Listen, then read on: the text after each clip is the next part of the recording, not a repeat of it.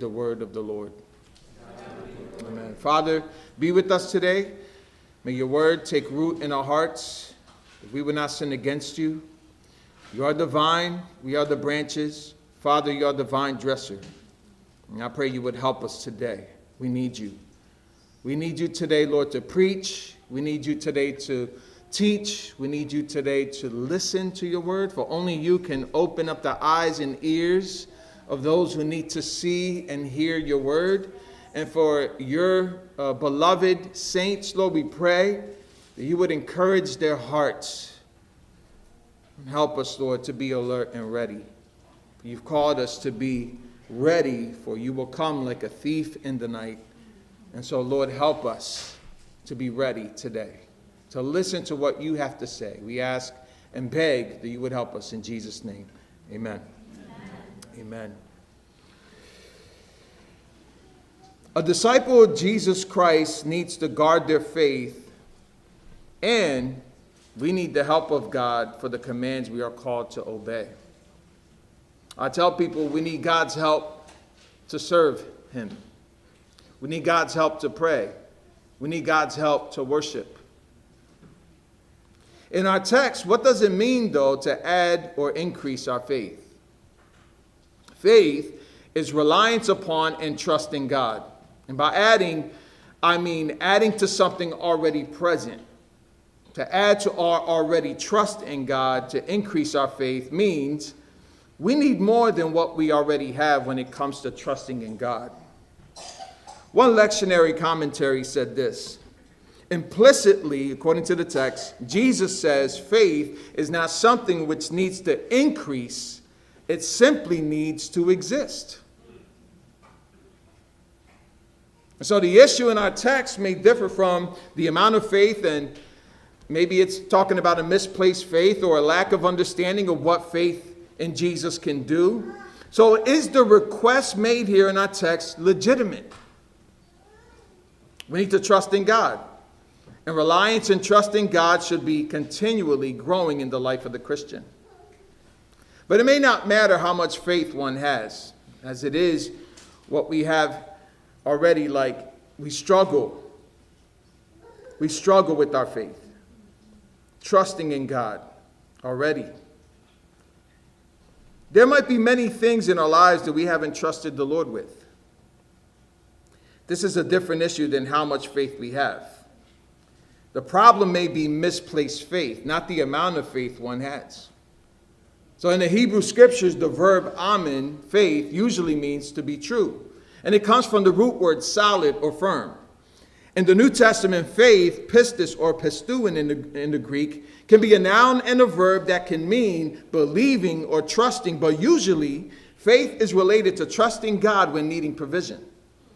Faith is especially referenced in areas that are most difficult in life. So it's more about the issues of life regarding an amount of faith. You know what? Faith, even if it seems insignificant, is most important when placed in God. Our trust in God and our reliance upon God is done because of grace and because he is worth our trust and reliance. And our trust in God for the issues in our lives is contingent on whether we continue to trust and rely on him. So in our passage, Jesus tells his disciples to pay attention to themselves, because faith in times of difficulty where someone sins against them can challenge their trust and reliance on God to do what God has called them to do. Jesus tells them that they should not be like those who deceive others into sin, which may have been a reference to the Pharisees, I believe it was, and that they should rebuke them when they sin. Something greatly missing in many churches today, because we want to be nice to everybody. Rather than being nice, we need to be loving. There's a difference. The fear of offending someone and leaving them to their sin is not loving. It's loving to tell someone they're in trouble with God because of their sin. In our culture, it seems as if, if you say something truthful, you're not being loving. But the Bible says otherwise. To be loving, you have to share the truth. If the house is on fire and that person's in the house burning, to tell them that there's a fire in the house is the loving thing to do. And saints, the world is on fire. It's a fallen world. So to tell someone of the hope of Jesus Christ and him crucified and resurrected is a loving thing to do. So stop fronting like it's okay. It's not. Our culture is saying, hey, keep to your own business, but it's the business of the kingdom to share the gospel. If they repent, they will be forgiven. Again, this is what the Pharisees and scribes should have done, but didn't do themselves. It takes faith to love someone. Even for the Christian, it could be challenging to love as God has loved us. It takes genuine faith, being born of God, to avoid deceiving others, and steadfast faith to get the help we need to love others. Can I get an amen on that?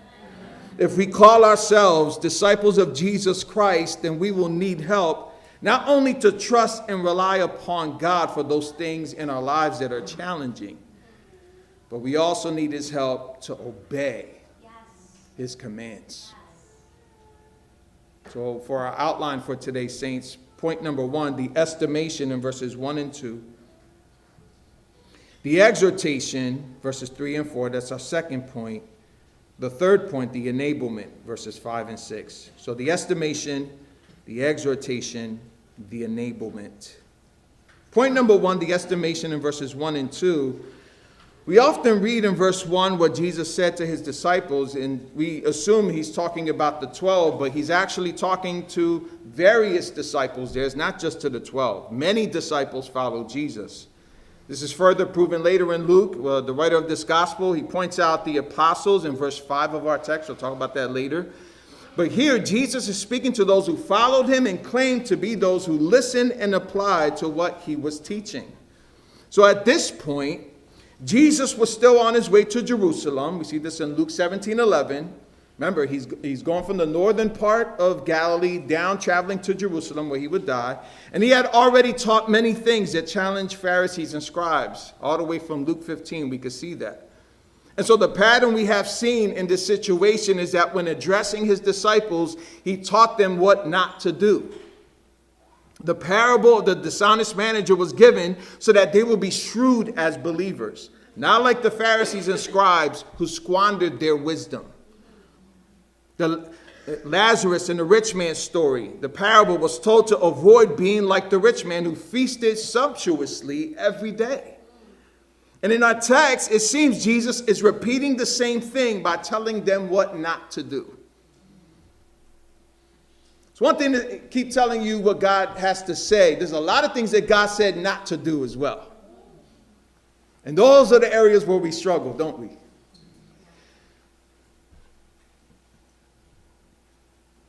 He kept telling them that they should not be the ones through whom temptations come. Verse 1, he said to his disciples, temptations to sin are sure to come, but woe to the one through whom they come. Jesus begins with telling them that temptations are sure to come. The NASB translated verse 1 more clearly, where it says, it is inevitable that stumbling blocks come. It's inevitable. And by temptations here, it means a device for catching someone alive.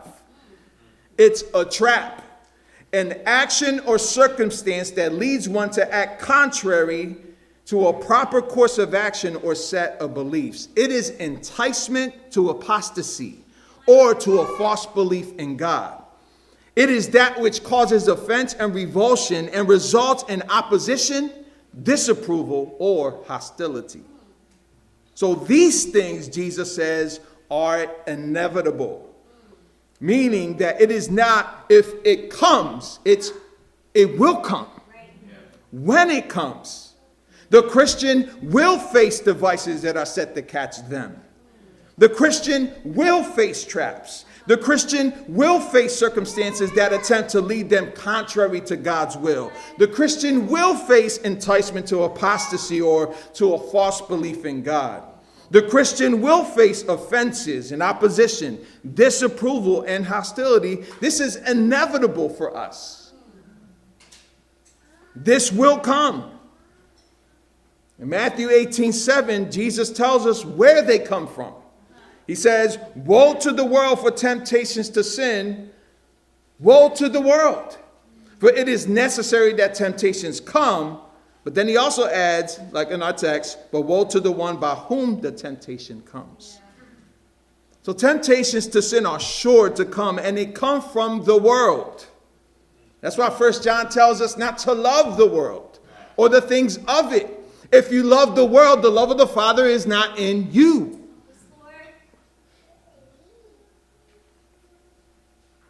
Jesus in Matthew 18:7 says this, woe to the world for temptations to sin, but there is another woe.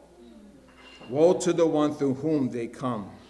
Now, a woe is an exclamation of judgment upon God's enemies. It was also an admission of one's misfortune. Someone would say, woe is me. You ever been there? Woe is me for whatever's happening to me. Trouble has come upon me. It feels as if judgment is on me. That's what woe means. In the ministry of Jesus, it was an expression of sadness over those who failed to recognize the true misery of their condition. And he would use it as an exclamation of judgment on others, as in our text. So, woe to the one through whom temptations come. One translation says it this way, but woe to the person who sets them. Who sets them. The traps, the deception. Woe to them.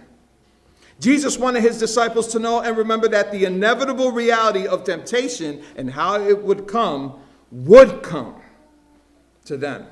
But also he wanted them to know the truth of what God thinks when one is setting up temptations for others. This is speaking of someone who goes out and uses devices and traps to lead one to act contrary to faith and trust in God. There are people out there to deceive you. There are people out there setting up traps for you. There are people out there wanting to lure you out of the fold. Who say church isn't essential to your Christian walk. Who say you should not be baptized. Who say Jesus isn't God. Who deny the triune God. Who say that church stuff is, nah, I'm good with that. I might go once or twice a year. If you cut off a limb from a body, what happens to it? Left on the floor. It rots and dies. You cannot be cut off from the body and survive.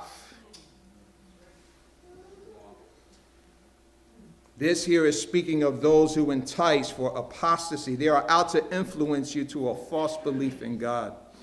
For example, as we have seen in our small group studies in 1 John, some sought to deceive Christians in the church with Gnosticism.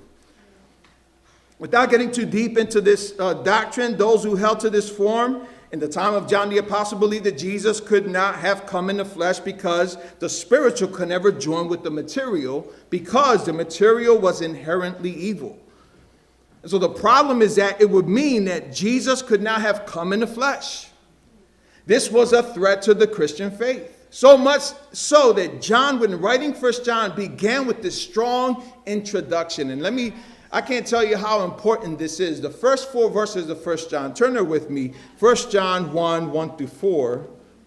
That's why y'all got to come to the small groups. It's really important to chop it up together.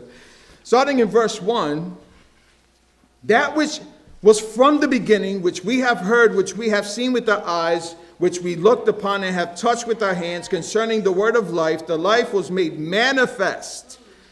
And we have seen it and testified to it and proclaimed to you the eternal life, which was with the Father and was made manifest to us. That which we have seen and heard we proclaim to you, so that you too may have fellowship with us. And indeed, our fellowship is with the Father and with His Son, Jesus Christ. We are writing these things so that our joy may be complete. So as an example, one who comes to deceive with this teaching or anything that goes contrary to what God commands and what Holy Scripture teaches, Jesus says in verse 2, listen, in our text, it would be better for him if a millstone were hung around his neck and he were cast into the sea, then that he should cause one of these little ones to sin. Here, Jesus estimates that it will be better for those through whom temptations come to hang a millstone around their necks and thrown into the sea than to cause others to sin. I did some homework because I'm not a farmer, I'm a city boy, you know what I'm saying? And some of y'all might know what a millstone is. Some of y'all country heads out there, you know what I'm saying? I did some research because I had to. It's very foreign to me. It might be foreign to you because we're talking about 1st or 2nd century farmers. Millstones were used for grinding grain in the ancient Middle East. Millstones were common tools of the daily life of ordinary people. It was something common back then. And I learned that there were different sizes. One was about 16 inches, a round stone that was used. Another was about 24 inches, again to do the same thing, to grind grain. And then there was another one that was about 5 feet. Can you imagine 5 feet stone around your neck?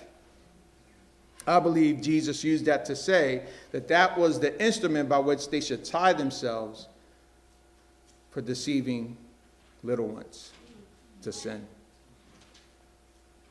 Jesus spoke to those who are tempted as little ones. Little ones here means those who are small in stature. It can mean children. This speaks of those who belong to him. This is the description of believers. It's what 1 John, again, he keeps calling the church little children. It's an aspect of Jesus that we see that he's being pastoral. He's loving on his people. My little children, he says. What exactly does Jesus mean when saying that they are those who cause little ones to sin? Another word for sin here can mean, actually the word in the Greek means scandalizo, where we get the word scandal. It speaks of someone who has scandalized others, who cause others to stumble. It causes an action that excites feelings of repugnance and disgust because of the actions that caused others to stumble morally or fall away. People are out to scandalize you, to cause a scandal, to talk about you, to throw your name out there as if you're a scandal. In context, I would argue that Jesus is saying this to his disciples. Don't be like the Pharisees and scribes, I believe he's saying, who were very scandalous. Don't be like those who scandalize people, who deceive others with sin and lead people away from Christ. Woe to them, Jesus says. He describes this to his disciples, but he begins to prescribe something right after. Now, he gave a description. Now he's going to give a prescription to us. In verse 3 and 4, the exhortation, our second point, where it says, pay attention to yourselves. If your brother sins, rebuke him. If he repents, forgive him. Pay attention to yourselves, he says. Jesus is telling them to apply to their minds, think this way of yourselves. Think about yourselves this way, he says. Because they are not to be like the Pharisees and scribes who sought to deceive others. They should pay attention to themselves because being like them is a default position. It's what we are, which means that it comes naturally to us to either be deceived or to be the ones deceiving. Now, because this is the case with us naturally, if not for God's grace, we will treat others who fall short of self-righteousness as they did. It's real easy to be a Pharisee. I know we read that and be like, man, they're cold-hearted. Look at how they treated people with contempt. No, that's us apart from grace. We're all somewhat self-righteous. It's real easy to criticize somebody else, and then when the critique falls on y'all and me, we get defensive. Other people see it sometimes. And you know what? We don't see it ourselves. And that's why accountability is crucial. That's why a mentor in your life is important. to have a Paul in your life. To say, yo, you don't look good today, brother. Nah, the way you're treating your wife? Nope. The way you're living your life? Nah, that ain't happening. You need to repent, brother. We need that. Because we can walk around acting self-righteous like everything is A-okay. And you know what? We need to look in the mirror of God's word sometimes. And it takes a brother sometimes to point that out in us so that we can repent properly. Some of y'all men are quiet today. If we pay attention to ourselves in such a way that we keep in mind ourselves in light of Christ, we will treat those who sin and repent redemptively. If your brother sins, rebuke him. Jesus is now prescribing to them what to do with those who sin. He's speaking of not of a natural blood-born brother, but of a brother in faith.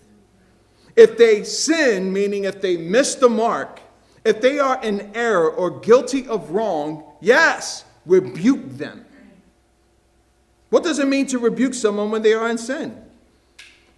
It technically here means to assess a penalty and admonish them. Assess properly and admonish. It means to give a solemn warning to someone.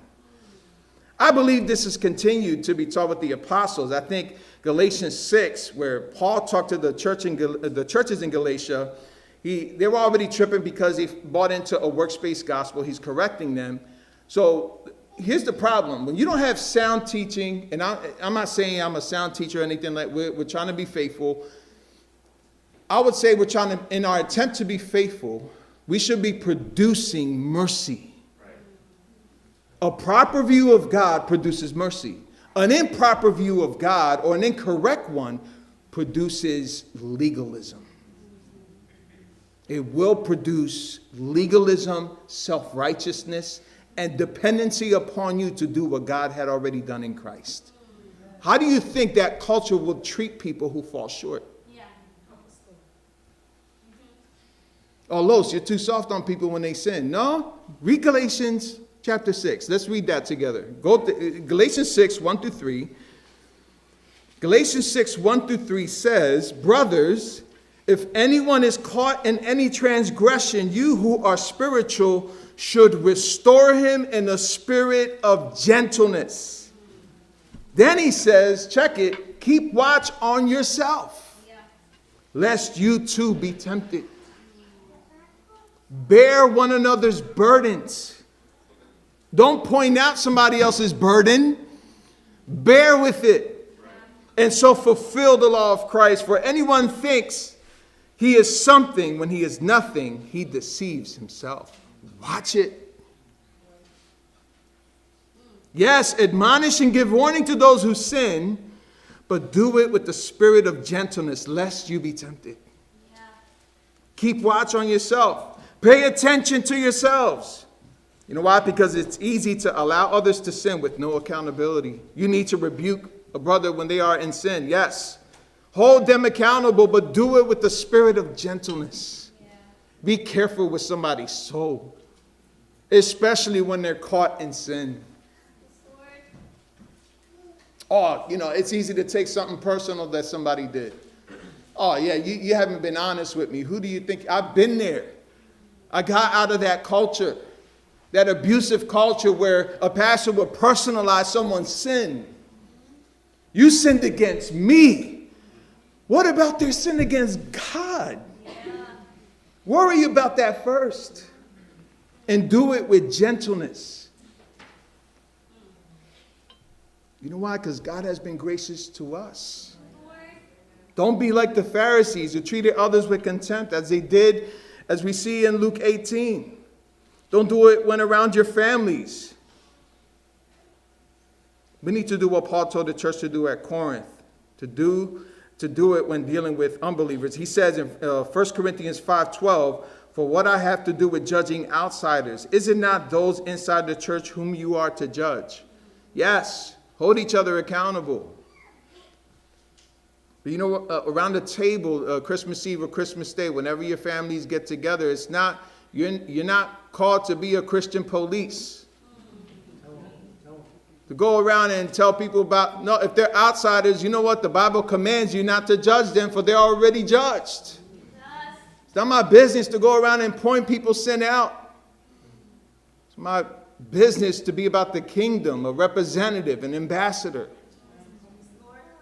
We are not to judge outsiders. We are to rebuke those in the household of God with love and truth to see them come to repentance. Now, by repentance, it means to change one's mind and to turn to God. And to forgive them means to release them from the guilt of sin that they have repented of. Especially when it's a sin done to you. You know what? That's very hard to do, isn't it? This exhortation in our text is not easy. Applying your mind to this way of thinking is not easy. Keeping watch over yourself, because it is easy to do what the Pharisees and scribes did to others. They treated others with contempt. A sermon that we're going to preach at the end of January next year will be on the Pharisee and tax collector. There, Jesus gives a detailed description of what not to do when someone repents. Turn with me to Luke 18, 9 through 12. A little heads up to what's coming in January. In verse 9 of Luke 18, he also told this parable to some who trusted in themselves that they were righteous and treated others with contempt. 2 men went up to the temple to pray, one a Pharisee, the other a tax collector. The Pharisee, standing by himself, prayed thus: God, I thank you that I am not like other men, extortioners, unjust, adulterers, or even like this tax collector. I fast twice a week. I give tithes of all that I get.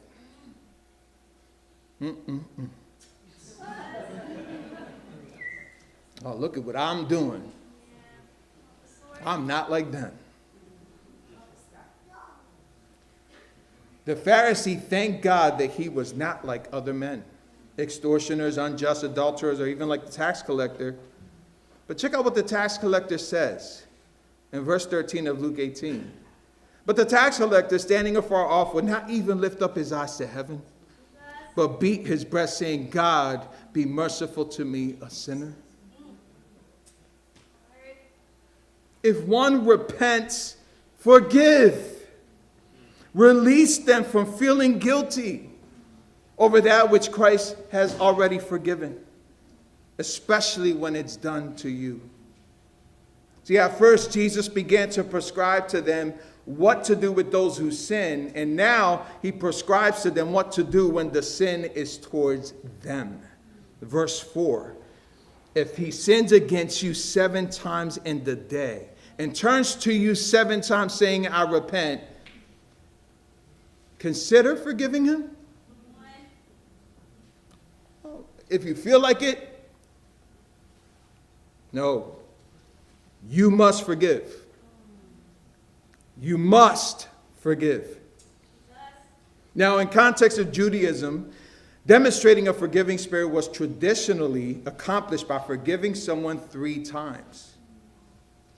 It was understood culturally. Peter, though, in Matthew 18, after talking about how to handle someone who repents or doesn't repent, church discipline, asked Jesus about forgiving 7 times, not 3. So Peter was being actually extra in his question. But Jesus transcended not just the cultural expectation of 3 times. He went on to say not even 7 times, but 70 times 7. In other words, he was urging forgiveness without record keeping.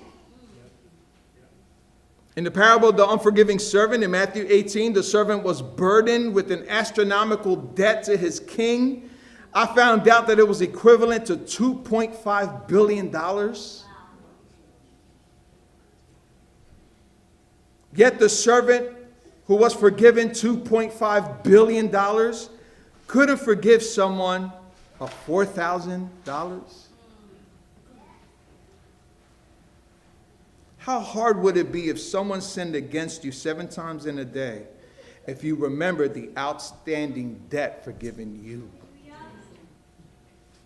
Unforgiveness is your problem. It's my problem. The Christian has to forgive. And what if they turn to you 7 times saying, I repent? Should you forgive them? You know what Jesus says in our text? You must. This would be difficult, wouldn't it?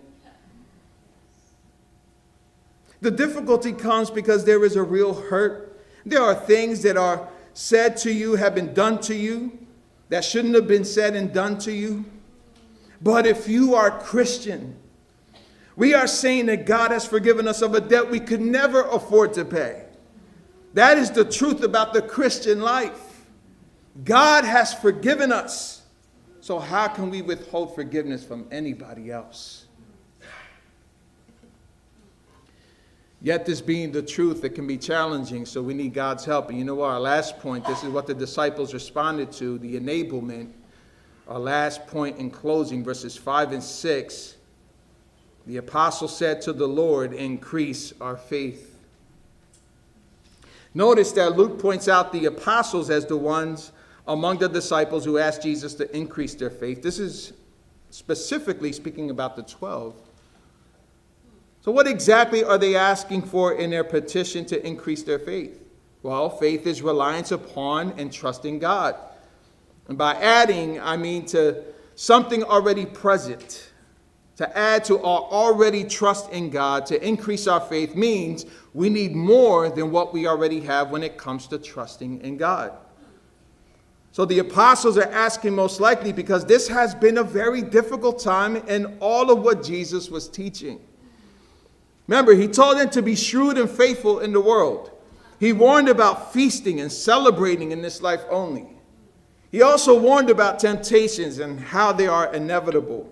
Now, he commands them to forgive someone even if they sin against them 7 times in a day. That's not how you keep people in church.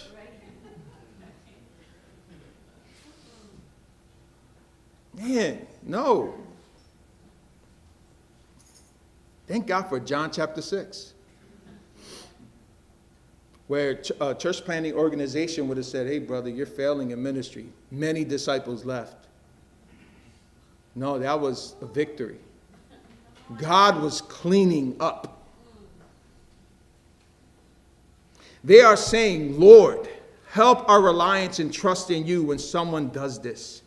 Enable us to do what you command us to do by adding to our trust and reliance upon you. And you know what? During the holidays, I know that this could be very difficult. To have family members that said things to you that shouldn't have been said to you. To be around the table around someone who just did you dirty. But if you are a Christian here today and you have not released them from that, that's your issue, not theirs. Do you remember the great debt forgiven you? You know what? The scriptures have examples already of forgiving. Abraham, known as the father of faith, exemplified strong faith in the midst of a dispute between Lot's herdsmen and his own. You know what? Abraham chose not to engage in quarrels, but instead peacefully allowed Lot to make a choice. He said, you know what? No beef here. You pick, and God will give me what I need. Joseph, characterized by his faith, pardoned his brothers who sold him into slavery. In the face of criticism from Miriam and Aaron, Moses refrained from retaliation. And you know what? Humbly placed his trust in God. And while urged by those in his command to kill the sleeping Saul, David chose to spare his life, demonstrating trust in God. He even went as far as to say, I can't touch the Lord's anointed. He even pleaded to Saul and shared his love to him while he was seeking out to kill him. David has something. I want some of that something. I need that something this season. For people acting up. People saying stuff. Yeah, amen. People be acting, and you know what? I'm one of those people acting up too. So I'm hoping that my wife and others that love me here at the church can apply that very same principle to me. We all need to embody this in our walk. We are all difficult. And if you don't think you're difficult, then you're probably the most difficult.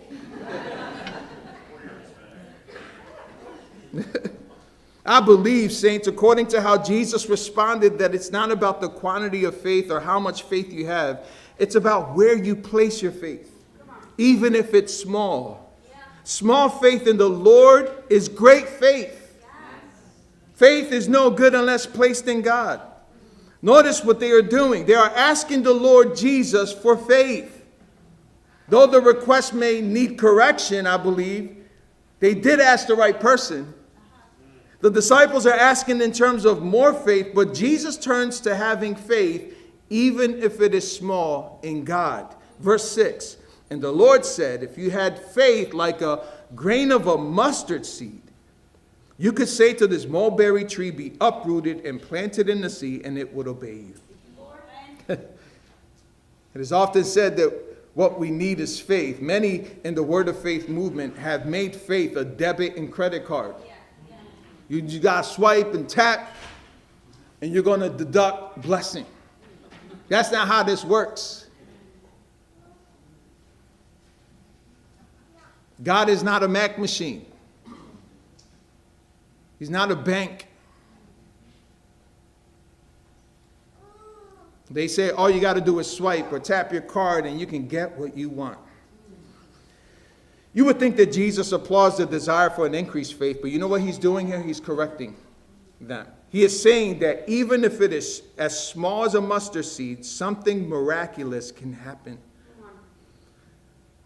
I know some might be asking about Luke 12:28, where it says, but if God so clothes the grass which is alive in the field today and tomorrow is thrown into the oven, how much more will he clothe you? And then he says, O you of little faith. Faith like a mustard seed, small faith is seen as great, but little faith throughout the Gospels is seen as a sign of doubt. In Matthew 14, Peter got out of the boat and walked on the water and came to Jesus. But when he saw the wind, he was afraid, and beginning to sink, he cried out, Lord, save me. Jesus immediately reached out his hand and took hold of him, saying to him, O you of little faith. Then he says, why did you doubt? Little faith is doubting. Little faith is meant to communicate doubt, but small faith, when placed in God, can do great things. One of those miracles being that forgiveness is given to those who sin against us. This is a miracle, which mirrors the greatest miracle, God forgiving us. See, Jesus uses figurative language to say that faith, reliance, and trust in God, as small as a mustard seed, can do amazing things. This tree actually specifically had deep roots. It would have been very difficult to uproot it. But small faith would make it no big deal. So it is when faith, when placed in God, in times of being sinned against, will give freedom from any pain or offense that has been done to you. You don't have to live in unforgiveness. You don't have to live replaying the tapes of offense. You can have a heart free. One expository outline said this, that forgiveness should be a habit, not a battle. Forgiveness should be a habit, not a battle. And then continue to say, you would expect the disciples to say, increase our love.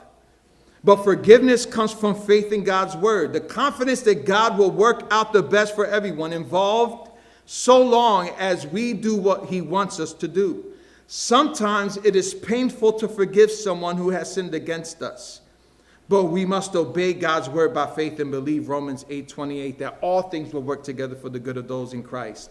If our faith is like the seed, alive and growing, nothing will be impossible. You can forgive because you have been forgiven. Your faith is as only good as you place it in. Even if you have small faith, when placed in God, becomes so powerful that it will enable you to forgive someone, even if they sin against you 7 times in the day. Some of us struggle with one offense for the whole month. Imagine that offense increased daily 7 times. 7 times 70. Lord, increase our faith. Help us to place our faith in you, especially in the season where family could be an issue.